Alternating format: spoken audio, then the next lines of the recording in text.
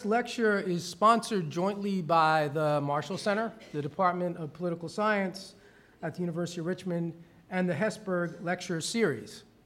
The Hesburgh Lecture is inspired by the late Father Hesburgh of the University of Notre Dame, who left a legacy of lifelong learning, which our speaker talked a little bit about earlier. Since 1986, lectures by Notre Dame faculty have showcased the depth and breadth of the university's academic expertise and research and teaching. The series furthers the mission of the Notre Dame Alumni Association to provide meaningful continuing education opportunities to Notre Dame alumni and their friends. It is a tradition of local Notre Dame clubs to collaborate with a local institution nearby and invite people to the Hesburgh Lecture Series. We are grateful to Kevin Buckley and to Brittany Dunn-Perio of the Richmond Notre Dame Club for working with us to bring this lecture to the University of Richmond tonight. And we especially welcome members of the Notre Dame Alumni Club who are here this evening as well. I will now turn to my colleague, Dr. Kevin Cherry, Associate Professor of Political Science and a PhD from Notre Dame, to introduce our speaker, who will talk for about 20 minutes and will be available for a few questions. Dr. Cherry.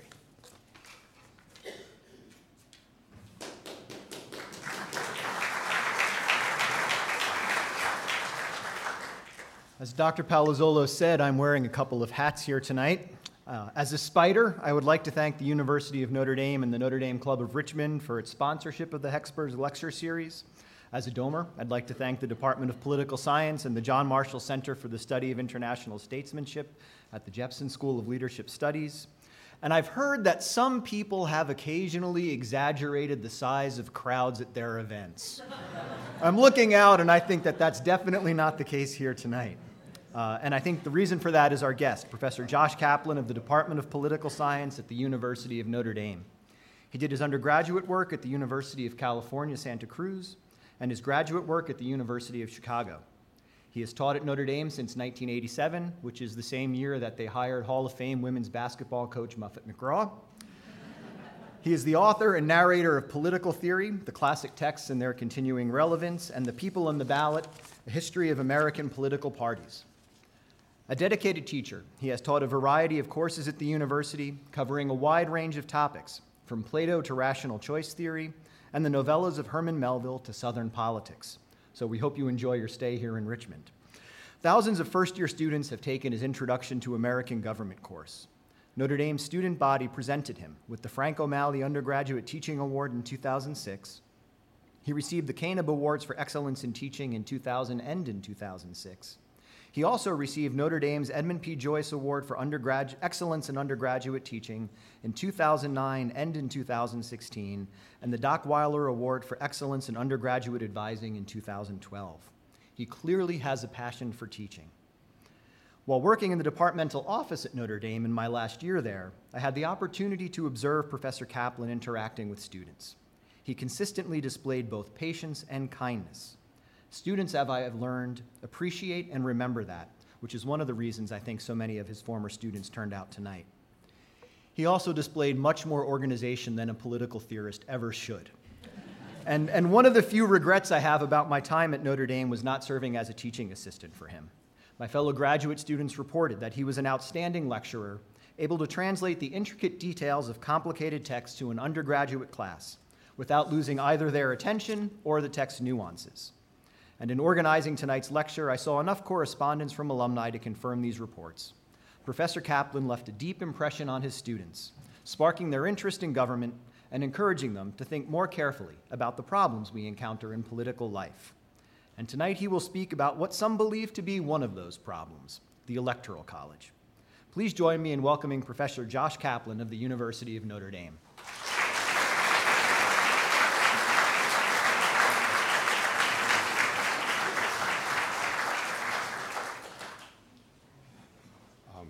I will never get a better introduction in my life. Thank you, Kevin. Thank you very much.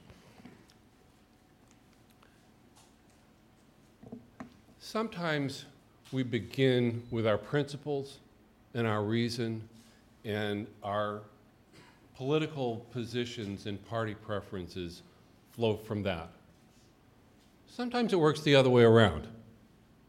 Sometimes we begin with a preconceived sense, this is what we think, and therefore this is my position on this issue. The Electoral College has gone from being, in a sense, a kind of technicality in the way we elect presidents to a contentious and a partisan political issue. All of the Democratic presidential hopefuls are trashing it. Republicans are defending it. My purpose tonight is not to debate the Electoral College, the pros and cons with you, and I'm not here to persuade you this is good, that's bad. Rather, I want to think through with you, want to explore the consequences of Electoral College reforms that have been proposed. You're going to encounter these arguments, oh, we should do this, we should do that, and this is one of the topics in politics that is more complicated than it sounds. And all of the proposals come with consequences that we can foresee, and they will surely come with consequences that we can't foresee. So this evening, again, I want to explore with you some of the possible consequences of the various ways we might reform the Electoral College. And you notice the subtitle is, or the title, Be Careful What You Wish For. Now, my own thoughts on the Electoral College, and I don't want anybody to think the way I do. I just don't. But I'll tell you, my own thoughts on the Electoral College, it takes about 90 seconds to go over this. But this is where I'm coming from with it. If we were starting over and we lost our copy of the Constitution and we had to think, okay, got to elect the president, how should that work? I think it's safe to say that even the staunchest defender of the Electoral College would not come up with that if we were starting over. Imagine it's like, hey, I've got an idea. We'll have the election, and people will vote for who they want to vote for, and then we'll have, let's say 538 people, and they'll do whatever they want. Like, heck yes. Why didn't I think of that? So I don't think that if we were starting over, we would do that. However, you know the expression, the devil you know. All of the reform proposals, because what we're talking about is a procedure for voting. No procedure is neutral. All procedures have biases. And all of the proposals come with their own package of consequences, biases, and odd things that could happen, many of which might be worse than what we have now. I'll just put it that way. But let me just walk you through some of these, and you can decide for yourself. We're going to look at, consider 4 possible reform proposals. Here's what they are, and we're just going to walk through them one by one. Let me start, though, by going over with you briefly how the Electoral College works. And I'm doing this not because I don't think you know how the Electoral College works, but just to highlight a few features that I'm going to refer to later. Let's start with just the most basic thing about the Electoral College. We know that each state gets a certain number of electoral votes, and the candidate who wins in that state in 48 of the states gets all of that state's electoral votes. So basic thing, and you probably learned this when you were in grade school, how many electoral votes does each state get? Well, it's the number of representatives plus the number of senators. That means each state has a minimum of 3. The maximum is determined by a cap on the total number. About 110 years ago, the House of Representatives said 435 is enough. And they capped the total size of the House at 435. Every 10 years, the Constitution requires the government to conduct a census. It's on the zeros. And then in the year following the census, there's what's called reapportionment, where based on population shifts, there's an algorithm that determines how many representatives each state gets, with a minimum of 1. Mathematically, what this means, and I'll expand on it a little bit, mathematically what it means is that at some point, the ratio of the population to the number of electors gets wacky. Is that a problem? We'll get to that in a minute. 538, that number ought to be 535, shouldn't it? Where are the other 3? DC. DC, they don't get representation, but they get electoral votes. We have several small states listed here. So the largest number of electoral votes that any state has is 55. And there's some swing states that are, Iowa's small, they're somewhere in the middle. One of the complaints that people make about the Electoral College is the big state, small state problem. And people make both of these arguments at the same time. Small states have too much influence. Big states have too much influence. They have influence in different ways. We're talking about the mathematical ratio. The average, and that number is a little out of date, the 580,000 people per electoral vote. It's a little bit higher than that. That's about the average, but if you look at the ratio in Wyoming, it's different.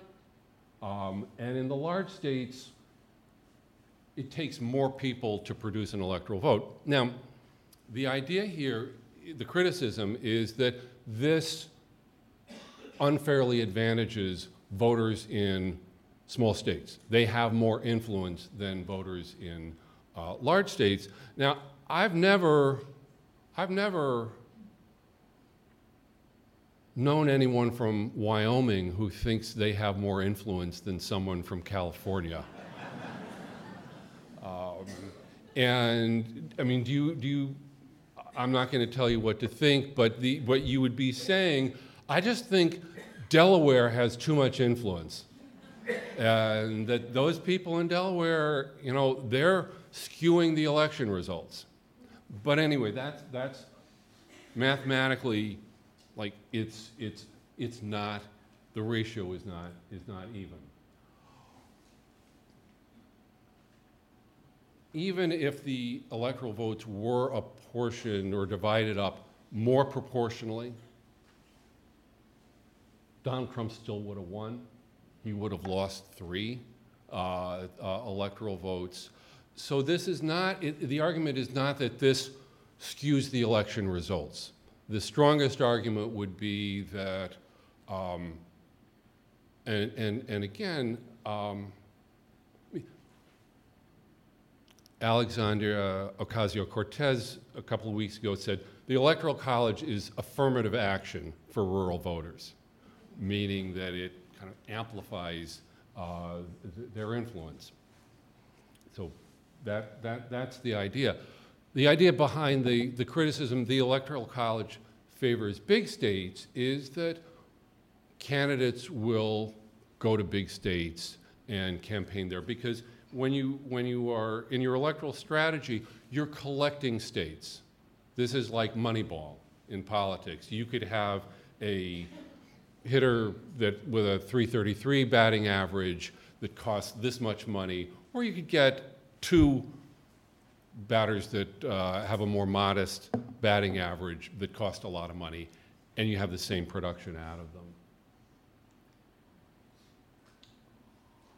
There are a few minor anomalies that states with the same number of electoral votes might have different populations. And then there's a kind of cutoff where the difference between you and the next state above you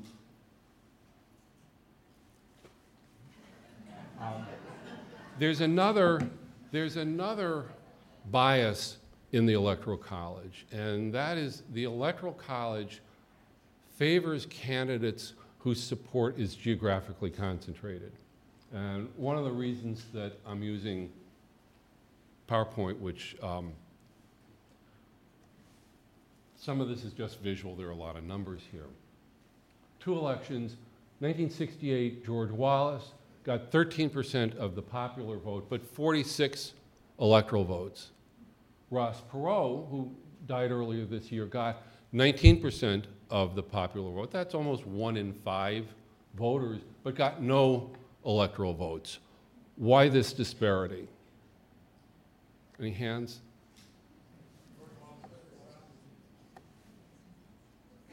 Wallace was a region candidate. Yeah, his support was geographically concentrated, and it was enough to win certain states. And the way it works with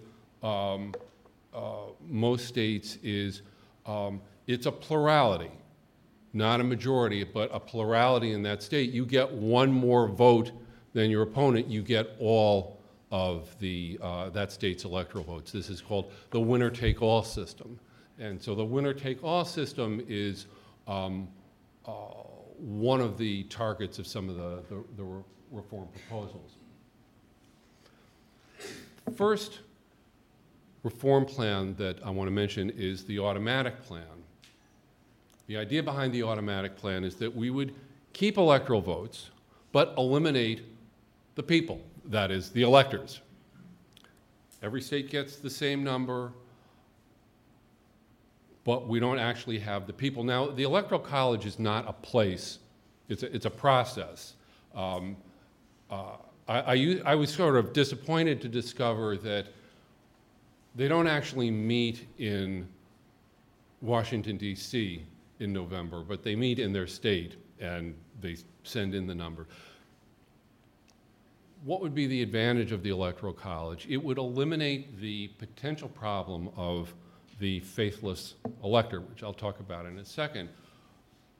One of the consequences is that it would require a constitutional amendment. That is, the Constitution is pretty specific in spelling, these are people. And so to change that, you would require a constitutional amendment. When I talk about the consequences or the consequences of the reform proposals, I'm talking about how it would actually change just the mechanism of this, but then also the broader question of the consequences for party strategy, party platforms, and the American system more generally. The Constitution does, as I mentioned, doesn't require the electors to vote the way the people vote. There are some safeguards in the process. That is, if a Republican wins that state's, wins in that state, the party chooses the electors. So there's some mechanism built in to increase the likelihood, but it's not required. Some states have laws, some parties have rules, but the penalties are so minor that they wouldn't really hold anyone to this. Now, I'm waiting for, I don't know, Bill Clinton and James Patterson to write a suspense novel about, and I've got the title for the book. It's called The Faithless Elector, right? I would read it. In all of American history, there have only been 167 faithless electors. So this, just as the Electoral College has not worked the way it was probably originally intended to work, this is the editorial, fortunately, but the potential for a faithless elector has turned out to be inconsequential. Candidates have died. There were only 67 in all of American history who actually voted for someone other than the person who won, the candidate who won in that state. However, 2016 was kind of raised the possibility of a bigger potential problem. In fact, there were 10 faithless electors. The choices were a little goofy, and I don't mean anything against those candidates, but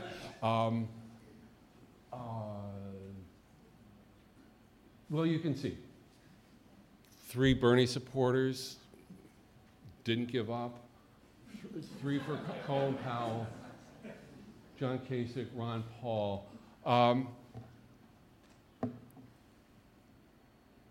I've lived through a number of elections, but last November, or November 2016, I heard an argument that I'd never heard in my life, and that is, and this was in editorials and all, where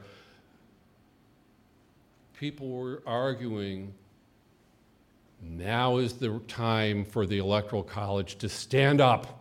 This is why it was created. This is our last chance. Please stop that man. Do the right thing and vote for anybody except Donald Trump. So it could happen. It could happen. So the automatic plan would eliminate the possibility of the faithless elector. On the other end of the spectrum in terms of, but that's all it would change. It would just change that little aspect of it. On the other end of the spectrum in terms of the dramatic change would be direct election. This would be the biggest difference to the current system.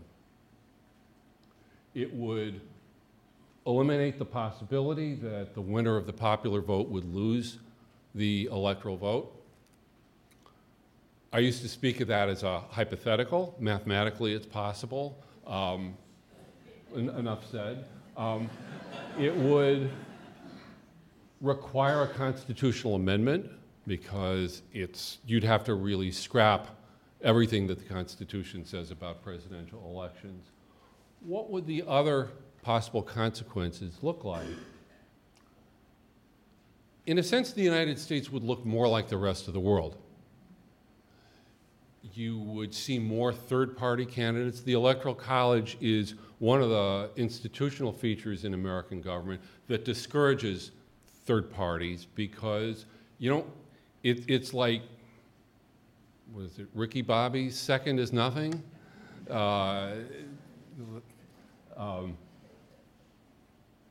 You would surely see third-party candidates who would be in a position then to influence the election, the outcome. In the event that a candidate doesn't get a majority. Now, if you did the direct election, you could either say the election requires a majority or say 40%. To win, you have to hit 40%. But with third-party candidates,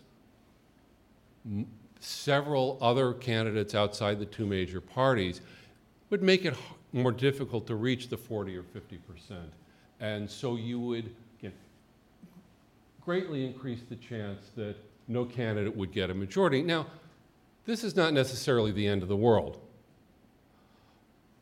In France, there's an election, and then they have another election a few weeks later, just with the top two candidates. In between, there's some wheeling and dealing. Again, it's not like, I mean, it's probably a little less crazy than the Electoral College itself, but not the end of the world. However, imagine how this would play out. Imagine, who would the third-party candidates be? What kind of third party are we talking about? I'll let you use your imagination on that. Now, it would also, and this is something else I want you to think about, how would you campaign differently if there were a direct election? Now, Donald Trump, after the election, when people would pester him and say, you didn't win the popular vote, he said, if we had a direct election, I would have won by even more. Now, I don't know if that's true or not, but there's no question that when we are talking about a reform like this, you don't keep everything the same and then change the thing at the end. You change the whole, so it's not like we're going to rewind and redo 2016. Everything is the same, except we're going to change the rule at the end, and at the very end, go with the winner of the popular vote. Once you know it's the winner of the popular vote, everything else changes. You change where you campaign, how you campaign, who you appeal to. The parties change their platforms because, again, it's Moneyball. You're putting together the pieces differently. So,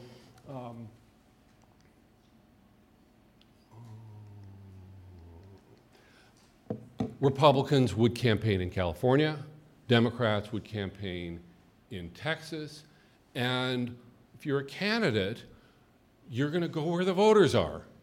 Like, I have this amount of money to spend, I'm going to hit the major media markets. And so I'm going to go after people I don't go after at all now. So would it change the urban-rural balance in influence?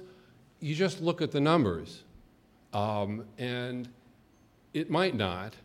But again, if you are a Republican and there's direct election, you think, I can get a whole lot of votes in places where I don't even try under the current system. And you're thinking the same thing if you're a Democrat. Now, I talked about France and the orderly kind of thing. The Constitution spells out a procedure. What happens if no candidate gets a majority? What happens? Well, the election goes to the House, and the House of Representatives decides. Now, you're thinking, well, the Democrats or the Republicans, whoever has the majority in the House. But there's a little tweak in how this works. The election is decided by the House. There's a vote by the states in the House, but each state gets one vote. And so it would come down to probably which party has the majority of representatives from that state. So you're already thinking, just imagine what this would look like. Just election goes to the House. Potential for deals. When George Wallace ran for president, he didn't expect to win, but his hope was to deny victory to either Nixon or Humphrey, and then he would be in a position to make a deal. He could tell Hubert Humphrey, like, Hubert, I can make you president. However, that civil rights stuff that you've been working on since 1948, there are going to be some changes. So, like, how bad do you want it? And he would say to Richard Nixon, I can make you president. This is what I want in return. So funny things could happen with that kind of deal making, and that's what happens in multi-party systems. To build a majority coalition, you have to bargain with parties with a little bit of support because you have to put together a majority. Oh, election goes to the House, each state gets one. Currently, so what would it look like now? Currently, the Republicans have a majority of representatives in 26 states. And let me remind you, we have 50 states. So 26 Democrats have majorities that, you know what I'm talking about, the majority of representatives from that state. Democrats have majorities in 22 states, and there's a tie in Michigan and Pennsylvania, equal number of Republicans and Democratic senators.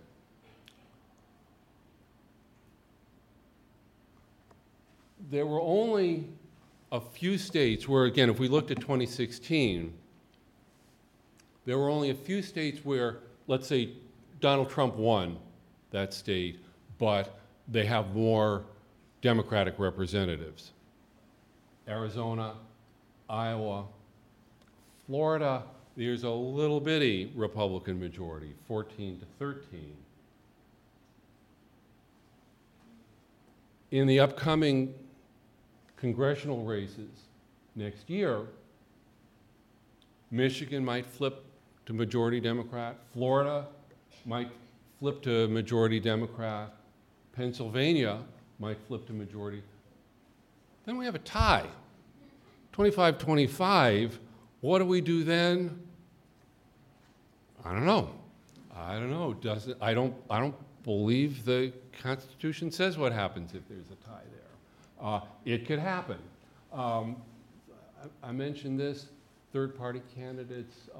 I'm looking forward to the comment and question period where you can share your views on what that might look like. The next plan is called the proportional plan. There are two versions of it, but basically you do away with the winner-take-all system, and you divide up the electoral votes in a given state roughly in proportion to the popular vote in that state. It makes the electoral vote more closely reflect the popular vote. So if candidate A wins 60% of the popular vote, presumably they would win 60% of the electoral votes rather than all of them. It lessens some distortions in the winner-take-all system. However, it could introduce some distortions of its own and could even reverse some election results, which is what we're talking about in the first place, why we want to reform the Electoral College. There, as a kind of preview of what I'm going to show next, you could do it proportionally in two ways. You could say, all right, we're going to, and actually there are like four ways, but two main ways. You could do it, say, okay, 60-40, we do it kind of roughly, so that's proportional population. There's a second proportional plan that's called the Congressional District Plan. Remember, I made a big point of telling you what you already knew about how many electoral votes each state gets, number of congressmen plus the number of senators. Well, how tidy? Because you could say, well, whichever presidential candidate wins in a particular congressional district gets that electoral vote. And then what do you do with the Senate, the two Senate votes? You could give them to the winner of the popular vote to try to just as a bonus. Well, if that had happened, if we had a proportional plan, we'd be talking about President Nixon, but 8 years earlier. Nixon would have narrowly defeated. And so what I have here, the electoral vote totals. P1 is the proportional by population. PD is proportional by a congressional district. And then the last column is direct election. This is their share of the popular vote. So proportional allocation of the electoral votes sounds great, but it could actually reverse the result. But wait, there's more. Mitt Romney would have won.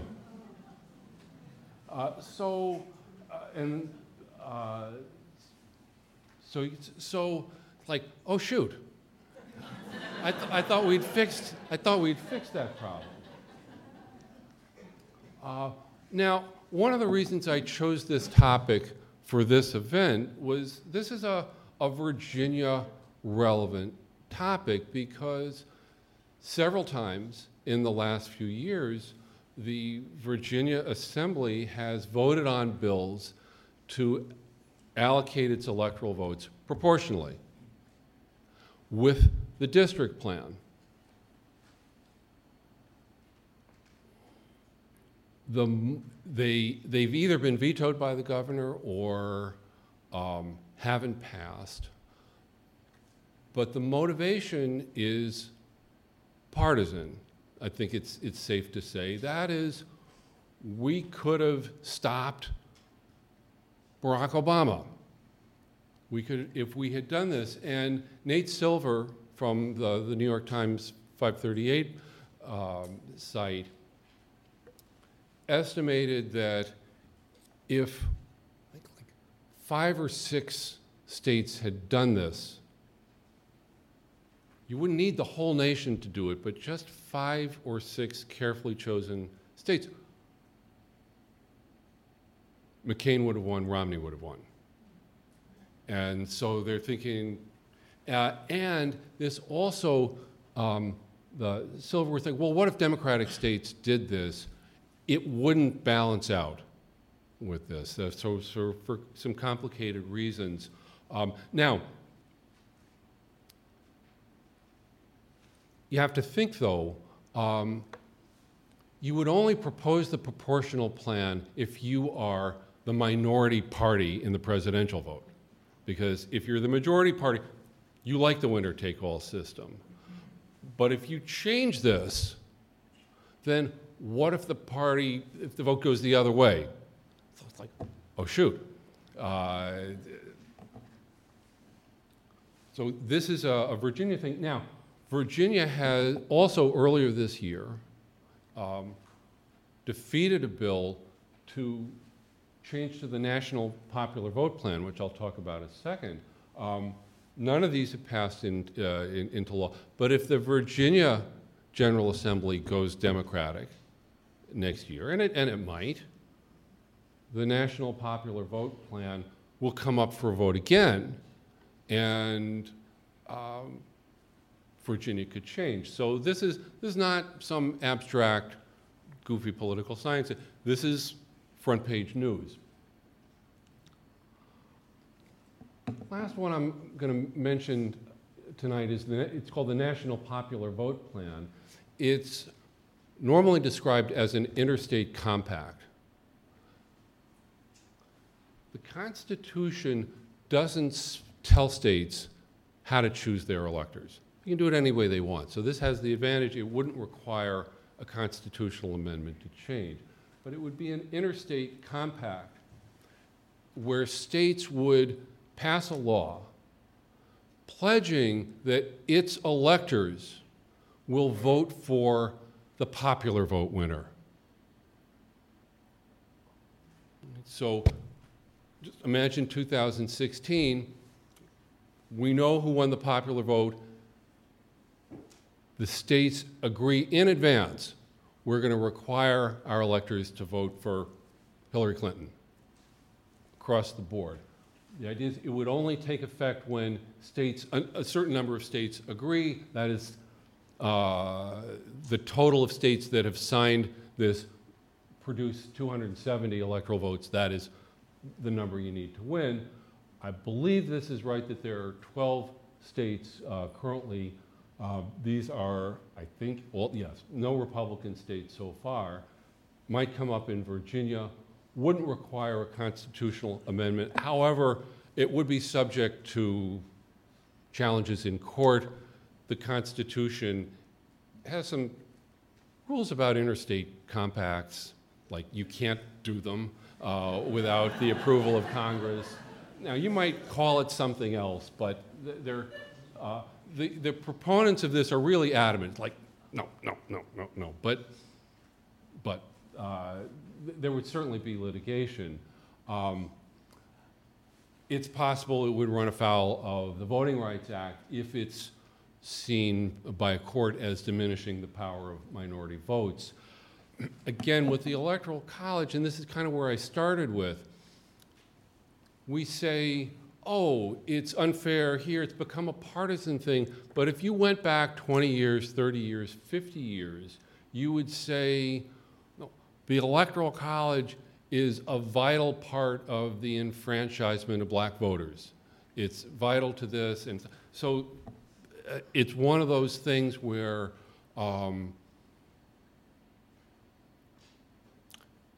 people aren't always consistent in the it's tempting to simply decide this as on a strategic basis, like what's going to help my side. But as I hope you've seen tonight, it's a kind of slippery thing, and that's how politics works. What goes around comes around, and it could help me this time, but hurt me next time. Okay. Before I get to questions and comments, I have a few thank yous. These events always come with a long list of thank yous. I hope you get that this is truly heartfelt. I'm so grateful to the Notre Dame Club of Richmond for inviting me. This is a really big deal for me. I'm grateful to the University of Richmond Department of Political Science, the John Marshall Center, to Professor Palazzo, to Professor Cherry, who I should have mentioned up there, to help make this possible. Catherine Rockwell was very patient with me, and she's a lot more organized than I normally am. She was a really big help to me. I'm grateful to you for sharing your time with me.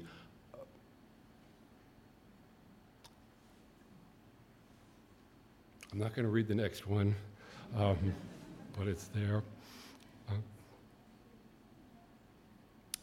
But I have to mention Brittany Dunperio for contacting me last spring and say, hey, I have an idea.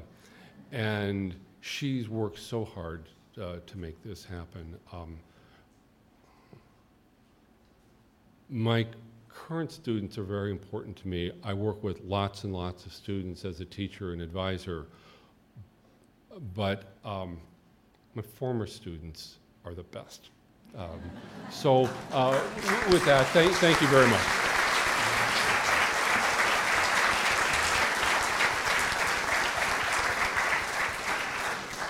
So now we're back for questions and comments. Yes, please. The writers of the Federalist Papers warn about tyranny of the majority. And I have thought of the Electoral College as a safeguard against that, similar to the House and the Senate. Yep. And you even mentioned, if I interpreted what you said correctly, that that the Electoral College avoided disenfranchisement of African American voters during the Civil Rights era. So, again, these are my impressions that I have said, which follow on from the Federalist Papers. How correct am I in that? And if I'm not, can you clarify? So it's yes and no. Get an A-. So the little bit of grade inflation, so probably should be a B+, but well, you're trying hard. So the phrase tyranny of the majority comes from Alexis de Tocqueville. Later on, it's not a Federalist Papers phrase. However, the Federalist Papers talk about tyrants. And the idea is that behind the Electoral College, and again, if you read this part of the Constitution and the 12th Amendment, the writing is very difficult. It's just difficult to understand. And, forgive me saying this here in Virginia, But I don't think they quite thought this out thoroughly with the Electoral College, and it certainly hasn't worked the way it seems like it was set up to work. But the language in the Federalist Papers is this is a check on democracy. The Constitution has any number of checks on democracy. We don't vote for Supreme Court justices, et cetera, et cetera. But the idea was, imagine where the people elect someone, they've been duped, they elect someone who's clearly unfit for office. The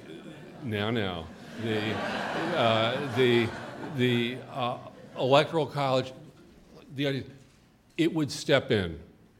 Senators were originally elected not by the people. It took a constitutional amendment in the early 20th century to do that, but by a legislative caucus, party leaders in the state. But so you're right, the argument in the Federalist Papers is it's there to prevent the people, to reverse if the people make a bad choice, because people can be duped, they can be bought off, and so you have a group of leaders who are in a position to, well, let's just think about this and correct what they see as a mistake. Now, so you're quite right. That is the basic argument. Would you agree, Kevin? Yeah. Okay. All right. Yeah, question here. Yeah. I think you laid out very carefully and apolitically the complex system and process Yeah. of electing the President of the United States. Yeah. We know there's no system, regardless of whatever system you're going to create, is going to be a perfect system. Correct.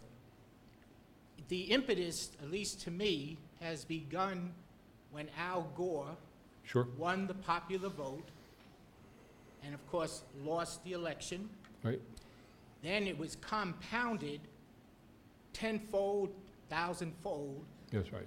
when Donald Trump, who is by many people despised, and I think the impetus to changing this system is to, as a result of these two individuals winning, losing the popular vote.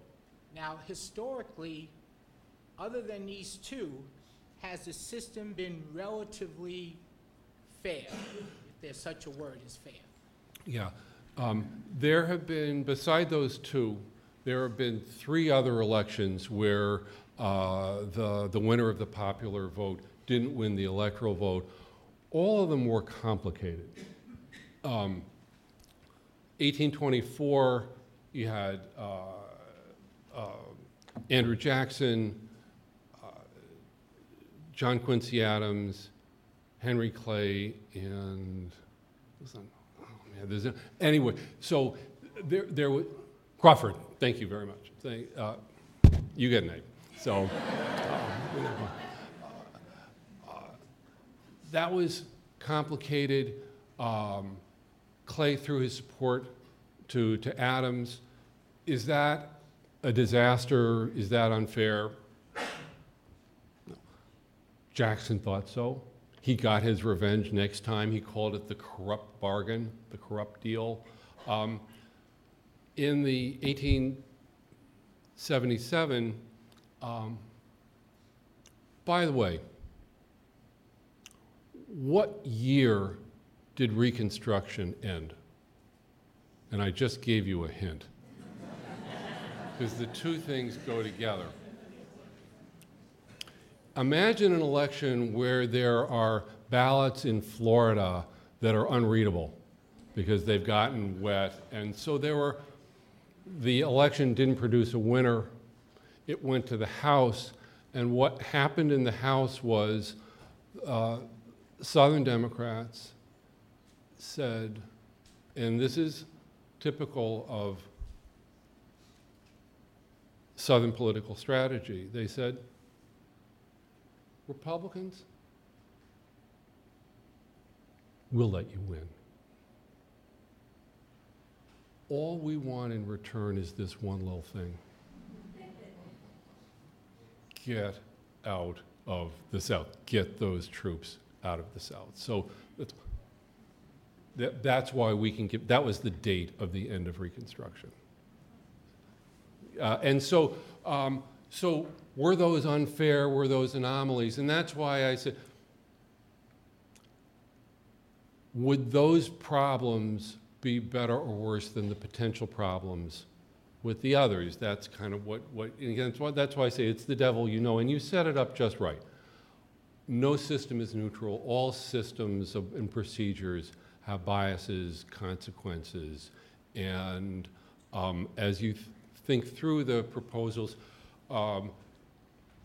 you might want to say, look, if you were of a certain mind, you'd say the last 2 Republican presidents lost the popular vote, and so this becomes an issue for Democrats. But again, what goes around comes around. This could work, and this will just take a second. I know it sounds strange because we think the winner of the popular vote should win, but when I teach this in class, I use a baseball scoreboard, like 9 innings. Whoever gets the most votes wins. Well, what if we scored baseball differently? Whoever wins the most innings wins. Be very different. It would, because your strategy would be, you tell your relief pitcher, and the team would probably have 20 relief pitchers, short relief pitchers. You'd say, we need 1 inning. We need 1 inning. Well, you think, okay, that's really goofy, but that's how tennis is scored. You can get fewer points, you can get fewer games, and still win, because it's not whoever wins the most points, it's whoever wins the most sets. I've never heard anybody say that's unfair. I've never heard any tennis player say, I should have won, I won more points, because coach would say, well, you didn't win the ones that mattered. And so there's nothing necessarily unfair about it. I know sounds like a funny thing to say, but other questions? How about gerrymandering? Gerrymandering, okay, gerrymandering is relevant to this because of the congressional district proportional plan. Because if the idea is we want to divide up the electoral votes in proportion to the popular vote, and we do it by congressional district, you follow me? Point I'm trying to make here. Just like last night in North Carolina, you can still see gerrymandering there, even though they tried to correct it. Gerrymandering, if you had, let's say, they had 100,000 voters, and you get 5 congressmen, 20,000 congressmen per congressman, and you divide that state up equally, north and south, or Right. east and west, Right. and each, to get your 5 congressmen,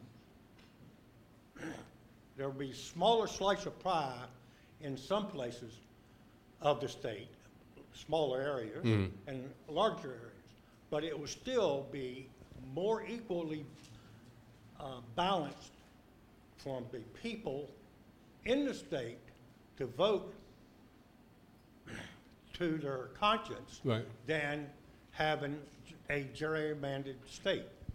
Yeah, so your point is that it would be kind of more random than deliberately rigged by the majority party to leverage representation by the majority party. Now, one problem, if I've understood you right, let me talk about Indiana, just because it's more symmetrical, the state. Well, in this state, it'd be more like, Let's say you just divide it up on a grid. You have very large areas in Indiana that are rural, that just hardly have any people. Do you want to give this what you'd have is inequalities in population, but with an equal number of representatives. That is very true, but the thing is, if you do it in an equal stripes or an equal way, that would mean people across the state will vote to their conscience, not to a small gerrymandering area. Yeah. Like, well, where it came from, Massachusetts, where it went around the state from gerrymandering. Right.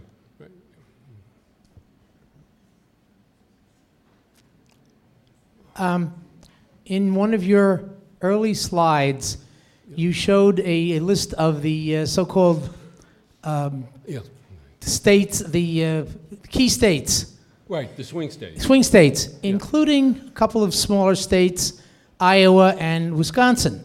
Right, If you did away with the electoral college system, right. why would any candidate campaign in a state like Iowa or Wisconsin? Because they don't have the votes of a California where you can campaign along the coast and get just gobs of votes, New York where you can campaign in that area, get gobs of votes, and would those areas basically be just abandoned in presidential elections? Yeah, that's one of the fears if we went to direct election. And we know that there's a big rural-urban divide now. And this is one of the arguments that made in defense of the Electoral College. Again, this is Moneyball. I don't know, but I'm sure there are people who do this for a living who are wondering, can I get a majority by appealing to rural voters? Now, this is how it would work, though. It's not, okay, I'm going to talk about the stuff that rural voters are interested in and ignore the cities. The key to that strategy would be, like, can I come up with something that would appeal to rural voters and get some urban voters too? So I mentioned George Wallace. George Wallace ran for president at a time when country music was going from regional audiences to national mass marketing. And Wallace at one point, when I lived in Chicago in the mid-'70s, there were 2 radio stations in Chicago that played country music 24 hours a day. And I could tell you a whole lot about the history of country music because I listened to those stations every day. George Wallace said, the people who listen to country music are going to elect me president. That is, his insight was, what works for me in the South will also work for me in the North. And so I'm sure there are ways where someone could come up with, I'm going to win rural voters, but I'm also going to win some urban voters too. Let's say, hypothetically, what if I made abortion one of my issues? Like, whoa, all of a sudden, we're not talking about, so there could be a combination of issues that would appeal to both. And that's how politics works. But I understand what you're saying. The idea, now, you have to remember what I said about Congresswoman Ocasio-Cortez. Are we talking about affirmative action for rural voters? That is, those poor rural voters, they need help because there just aren't enough of them. There aren't enough of them. Isn't that why we have elections? But again, I think the way it would play out is that someone's putting together a strategy that would, I'm picking up votes here, I'm picking up votes there. Also, the way candidates run for president, like, geez, is it worth my while to go to Wisconsin? Is it worth my while? The concept of swing states wouldn't mean as much, certainly. But because things are televised and, televised, that shows how old I am. It's like, but because you can distribute stuff on the internet, it doesn't exactly matter where you campaign, because you can give a speech and draw on it elsewhere. But that's, that's one of the concerns about direct election. Would candidates ignore large parts of the population? But again, politicians are creative, and they will find ways to put together coalitions that wouldn't have occurred to ordinary people. How do you get, I'm a candidate, I want to appeal to poor people and I want to appeal to rich people. There are ways to do that. So that's the art of being a politician. So understand, and a lot of things what we've been discussing this evening is about the questions of how we elect presidents and what the outcome of any given election, any given system will produce. I'm curious if you could speak at all, though, to the other side of it, which is the voters' participation in that process, Right. and our confidence in the outcome. Given that, I'm a millennial, so 2 of the elections that have taken place in my lifetime have failed to produce a popular vote Right. winner that won the election. You're starting to get suspicious. Yeah. Yeah, one of the benefits of a direct election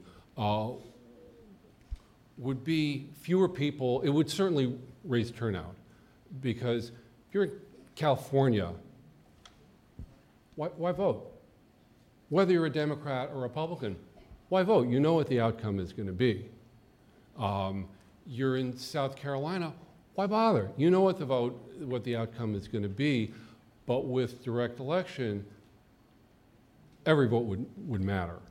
And that would be, you're quite right. I'm talking about procedures and this or that. This is the heart of American politics. And the idea that there are generations who are cynical, who feel, what's the point? My vote doesn't matter. I'm seeing the outcome. That's a problem.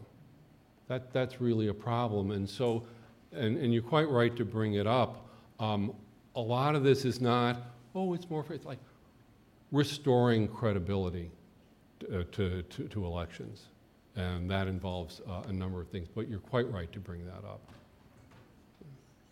Okay, now, here's where, Okay. Professor, Yeah, I've got to. we're sort of out of time. He's going to However- take my battery No, out and put me back in the box. No, seriously. Professor Kaplan will hang around a little bit if other people have questions. We're at the 8 o'clock hour. And I can just tell from the response that if you were to run for office, What's the you title want of to my go talk? to direct popular vote. Be careful what you wish for. You gotta go Okay. direct popular vote. No electoral college. Okay, so you'll be elected. But you gave a lot of thank yous. We want to thank you for coming here tonight. You're very welcome. Thank you. Thank you very much.